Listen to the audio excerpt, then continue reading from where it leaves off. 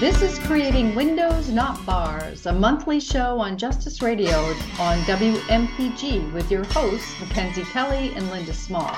Today we are talking with Sue Mason of What's Next Washington, ending a lifetime of punishment, about the systemic challenges of returning citizens with conviction histories and the progress and challenges of economic justice. But first, a little information about us. I'm Mackenzie Kelly, a recovery coach and peer mentor coordinator of Healthy Acadia and the program director of Reentry Sisters. And I'm Linda Small, a project coordinator with Maine Prisoner Advocacy Coalition and executive director of Reentry Sisters, an organization with a trauma-informed and gender approach to reentry support. For the past several months, we have worked together to provide support and community for justice-impacted women as they reunify with their families, look for work and housing, and complete their educational aspirations. Our show explores safety and community and asks what it's like for people to come home after serving time in prison. This is where we are, where employers and public sector partners really need to take a look at the system that we're navigating against and quit screening people out and screen people in. Let's get back to markers of stability. That's my little story. Yes. Well, I will say that was an appropriate lead-in, because when we look at this capitalist system of corrections along with our capitalist society, it is a vicious cycle and they feed one another. And your story speaks to, they messed up your markers of stability. They messed up, right? Sue, right? That's You're exactly right. What they did. I never thought of it that way, but they did, and it's so funny because the judge at the time was like, Miss Mason, we're really sorry. I mean, I had a job, I had a life, I blah, blah, blah, and he said, Miss Mason, we're really sorry. It's not like this hasn't happened before. We apologize and good luck on the rest of your life. But they didn't realize the impact that they had. And there's no mechanism to undo it. Mess with our markers of stability, man. So when we think about markers of stability, though, one of the things that would have worked for me was that I'd been out for so long and I had been working for so long and I had been paying my rent for so long, right? And even through all of this, all of these no's, like we still keep going. We have 79 million people, like I said, 73 million of us have no further criminal legal system involvement. We do get over it. We do move past it. When employers or housing providers or others, people that are in education institutions are pulling background checks to qualify people for, education programs like in nursing or whatever. They need to look at, what a person has done. Look for these markers of stability. Listen, paying your rent on time every month is a marker of stability. Showing up to work every day, day after day is a marker of stability. Having your kids in your life, getting a car loan, getting a credit card, those are markers of stability. Going through a certificate program or an education program, getting a degree is a real marker of stability. The recidivism rate for people with degrees is something like 4% for bachelors and 2% for masters. Right. And something like, I want to say 6 or 8% for associates. I mean, it's low. And so when we look at when people are rearrested and go back to prison or jail, almost 90% of them are unemployed. Yeah, that's staggering. Right. And so like having access to employment, which gives you access to everything else, by the way, is imperative. Right. And so we've got employers in this nation that seem to have carte blanche to say no. Even though we need to work and we're offering ourselves to work, we're otherwise qualified. I'm not asking you to give me a job for which I am not qualified. I'm not. And I'm not asking you to give somebody a job who is not ready for the opportunity. If they, you've got a nuclear power plant and this person's only been out 2 years and you're like, I might want you to wait longer. I'm good with that. But packing boxes, sorry, no. Right? Give that person the opportunity to prove themselves. And, I assert that people with conviction histories are not statistically different from their peers on the job, that they succeed or fail at the same rates and for the same reasons. Like if you hadn't worked out in that packing job, it wasn't because you were like criming it up. Now I'm going to go on that, box packing and I'm going to go crime it up. No, if you had not worked out, it would be because you were a no-show, you had transportation problems, you had daycare problems, or you got yourself a better job. Just like everybody else. That's what your peers are doing. But the odds would have been And the statistics show that you would have actually kicked butt at that box packing job because of the gratitude. You just want an opportunity. You just want to work. And you'd have probably been promoted faster than anybody else and made supervisor and worked more hours and been willing, right, to learn more and take on more responsibility. That's actually what the data shows. Companies, if you're listening to me, go through your data, look at all your employees and mark who has conviction histories and who hasn't. And you will see for yourself that they are not statistically different than their peers, and they succeed and fail at the same rates and for the same reasons as other people, and start hiring more people with conviction histories. So glad that you said that, to be honest, just right? Because I feel like employers are missing out on this huge pool of people who have been incarcerated. Do you think there's actually any reason why they shouldn't hire us, or is there more of a reason for the fact that they should hire us? I know that you have brought up the fact of gratitude. Mm-hmm. Do you think that these things affect how we work or our employment or employability? I would say yes. So recidivism rates plummet if somebody's given a living wage job within, I want to say it's either 30 or 60 days post-release. Like they go from something like 60% down to like 8% if they have a living wage job, right? Like people just want the opportunity to work and take care of themselves. And what that says to me too is that it's living wage. When people are economically desperate, when there's poverty involved, then it's hard to get people to be grateful, but we still are. We're like $12 an hour. Okay, let's go. I got to start somewhere, ready to do it, right? It's really how we are. And here's the other thing. Hiring anybody is a crapshoot. Ask any HR person. You could have your star candidate. Wow, I can't wait to get this person on board. And they just completely flail and, flame out. And I'm not talking about a formerly incarcerated person. I'm talking about regular people, right? Everybody knows that it's a crapshoot when you hire. You don't know until you get them on the job whether they're going to work out or not. And that's just the case with everybody. However, people that are grateful, they do tend to do better. We do tend to do better, right? And you'll know right away whether people are going to be good or not, be going to stay or go, if they might need a little support or if they're just going to take off, right? And so like this thing of trying to figure out if somebody's like a criminal or they're going to suck or whatever, right? It's preposterous. It's preposterous. Here's the question to ask yourself. Are they otherwise qualified? Are they going to show up to work? They say they are, just like the other person that you talk to, right? So give them an opportunity. And if they don't, move on to the next one. We have a mechanism for people, not working out. It's called, we're letting you go. Right? Like, right. Yeah. And so, one more quick thing. Yeah. HR has all the tools and resources that they need to make sure that their places of work are safe and productive, right? Because here's the thing. I am very focused on safety and productivity. And so they can use the same strategies that they use for everybody. If you hire anyone and they are being inappropriate or they are, behaving in certain ways or they're showing up late or something strange is going on, don't tolerate it, right? You don't have to tolerate it, right? Mostly when things happen on the job, it is because management has not stepped in to intervene when somebody's bad behavior is showing up, right? I don't care who it is, formerly incarcerated or not. That HR needs to get better in interventions when people are, not acting right? And so you can find that stuff out usually pretty early, but mostly overall, formerly incarcerated talent is ready to go. Ready, put me in, coach type energy. Right.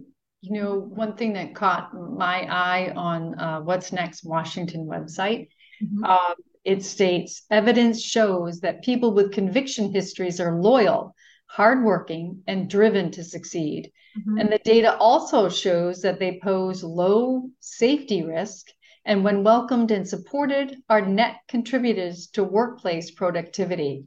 which is really astounding information that seems to just be living in a closet somewhere. And so how can we use data collection and analysis to level the playing field for folks with conviction histories? So I think we need some studies. So I did a report. I did a study on the Washington State Convention Center addition. It was $1 billion construction project in Seattle. And we were collecting data on the performance of union craft workers, right? Union tradespersons on that site. We were comparing people with conviction histories to people without. Our hypothesis was what I said, that we are not statistically different than our peers, that whether we succeed or fail on the job, it was for the same reasons and at the same rates. And we wanted to prove that. And so we collected this data with the permission of all the subs on the site, and with the permission of the people with conviction histories, right? And what we found out was that they work more hours. They were promoted faster, right? Like they were loyal, hardworking employees. And that if there were issues, it was just the same issues as anybody else. Tardiness was usually an issue for everybody across the board, except for formerly incarcerated people, right? Like they were more loyal, more hours, and just more stable, actually.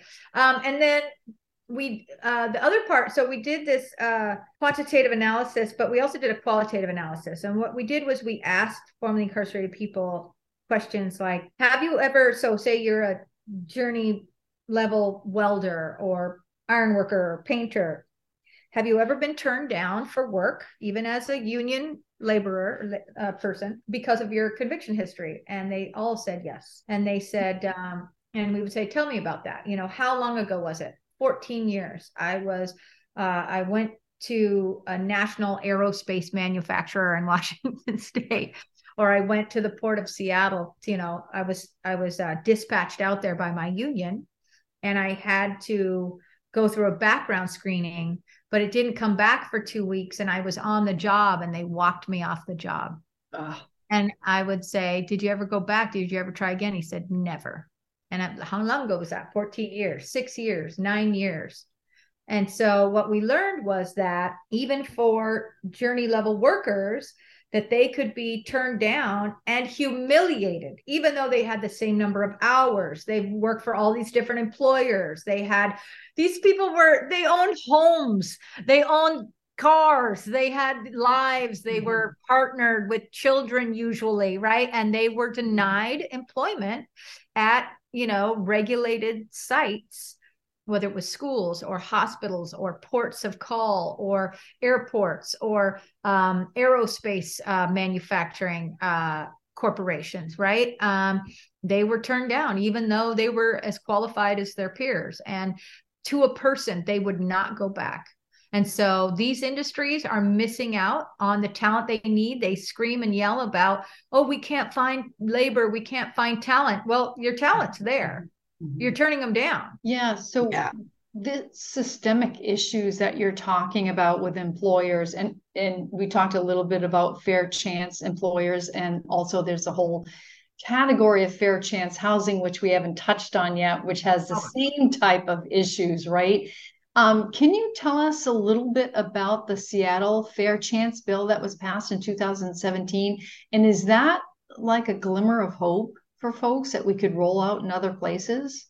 I would love if that bill was passed in other places. So it is the most progressive housing bill in the nation, and the Rental Housing Authority sued and won. It just went through the courts and was this year, right? And the judge ruled against us and said that they could ask. And so we had, 5 years of data to prove that nobody was harmed, and yet it was still overturned. You are listening to Creating Windows, Not Bars, Justice Radio with Linda Small and Mackenzie Kelly. We passed the bill. And it took effect in 2018. And basically that bill said you could not pull a criminal background check on anybody applying for tenancy in Seattle. Now, it's an expensive place to live. So it would be nice if we could pass it in King County or in the state of Washington. We've tried. It's been a fight. The city has 5 years of data to prove that safety and, was not impacted. And so we need to go back and fight again. Landlords have all the tools that they need to screen people. They look at your credit, they look at your past rental history, they look and see if you have some means of income, right? And those are good tools to understand whether somebody can pay the rent, right? Now, there's other variables out there that impact people, that's for sure. But, there's no data to prove that people with conviction histories are worse tenants than others.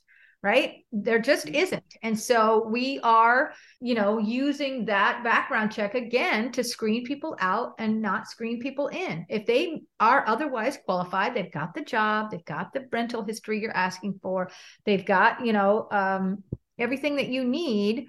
This other barrier is destabilizing people. And I'm talking years later. Yeah.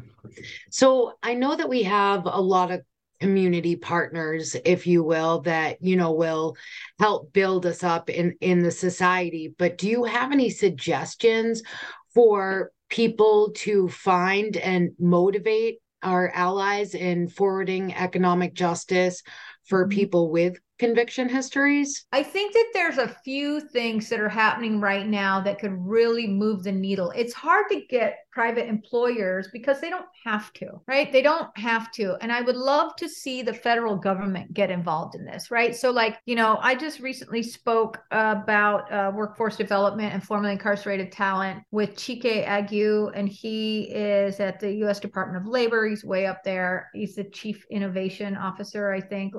He's a Biden appointee, right? And he gave a very great opening about the groups that are impacted by unfair employment practices, right? Black, brown, and indigenous folks, immigrants, LGBTQ, women, poor white people, right? There's all these groups. And the one area that wasn't discussed that I was there to talk about was that of all those groups, every single one of those groups is impacted by overcriminalization and mass incarceration. And if we don't start talking about that, we are ending up with the same problem, because you can take anyone from those groups and get them the training or the education or the certifications that they need. And if the 30% or more, 40% of the people in those groups also have a conviction history, good luck getting them a job. If you've got 50 people in a training cohort and 10 of them have conviction histories, guess who's getting hired? 40 people. Not 50, right? When it should be 50. We should have 50 workers out of that training cohort, and we don't. We've only got 40 because the other 10 will be denied based on this background. And so, I think the federal government really needs to make this group part of the narrative around barriers to employment, future of work, labor pools, all of that, right? I think that's really important. I'd also like to see the federal government use the Infrastructure Investment and Jobs Act to advance our cause, meaning 1.2 trillion will be going into all 50 states that will create tens of millions of jobs over the next 20 to 30 years on infrastructure. Most of that is in heavily regulated sectors, and we have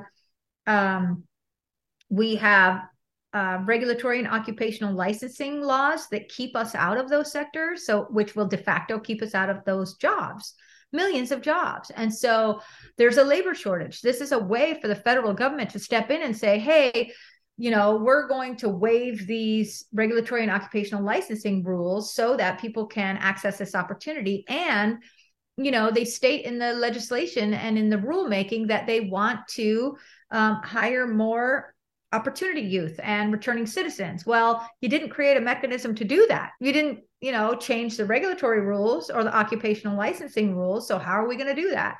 And we think that this is a really good way to pilot this and start waiving these rules and, gather some data, prove that safety and productivity were not affected, and then repeal or amend these these rules and these laws. And I think that's one strategy that we could use, because it's an initiative. It's, it is already got money attached to it. It's got the language attached to it that we want to increase hiring here. And I think that by doing this, we could show the private sector that we are, ready and able to work, and that, again, safety and productivity are maintained. So that's one strategy. Let's hope that's effective. It sounds like it, a combination of data and actually running a pilot program together so that you have evidence-based, right, yes, information 100%. To say, evidence-based, yep. right, that this is the reality, and it takes an awful lot of those messages to counteract the current narrative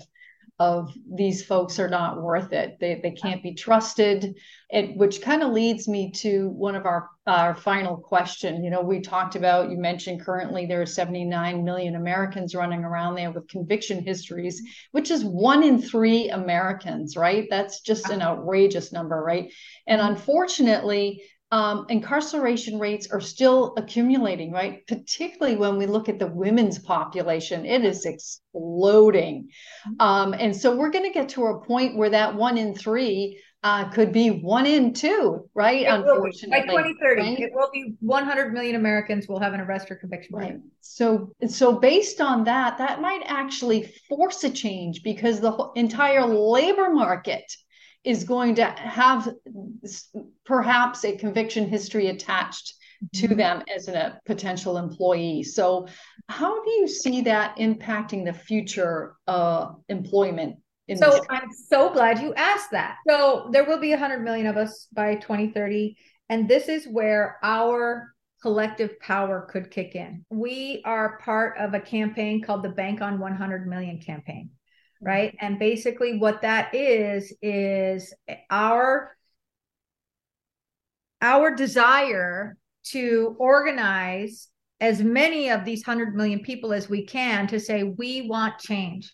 We want access. Stop denying us, especially years and years and years later. Right. Like, we want the opportunity to ladder out. And so with the Bank on 100 Million campaign, that would be people like us coming together in coalition to drive the change that we want to see. We want to see you using different HR practices. We want to see you using this R3 score contextualized background check. We want to see you changing your policies, right? We want to see you repealing or amending regulatory and occupational licensing barriers. We are your labor. We are your neighbor. We are, part of this economy, and we want access. So the Bank on 100 Million campaign is being rolled out right now. And the idea is that we, collectively, if we start demanding a change in how we're vetted and how we're looked at and how we are, talked about, that we think that we can get there, right? Like, I've been out for 20 years. Am I technically formally incarcerated? It'd be like saying, like, I'm a former student. Well, how long ago was that, right? Like, I'm formerly a kindergartner, right? Like, that's dumb. The only reason I'm formally incarcerated is because the society can't get over it. Not me. I'm over it. I've been long over it. I'm done.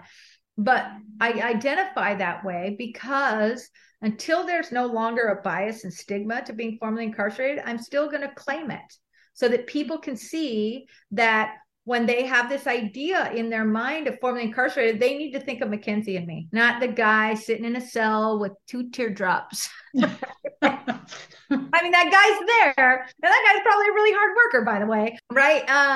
But they need to have a different idea of who we are, and that we are contributors to this economy and this society, and that, we're viable consumers, candidates for employment, candidates for educational opportunities, loan applicants, renters, all that. And so that's what the Bank on 100 Million Coalition is really about, is coalescing our economic power to push on these sectors to let us in. So we'll have more on that soon.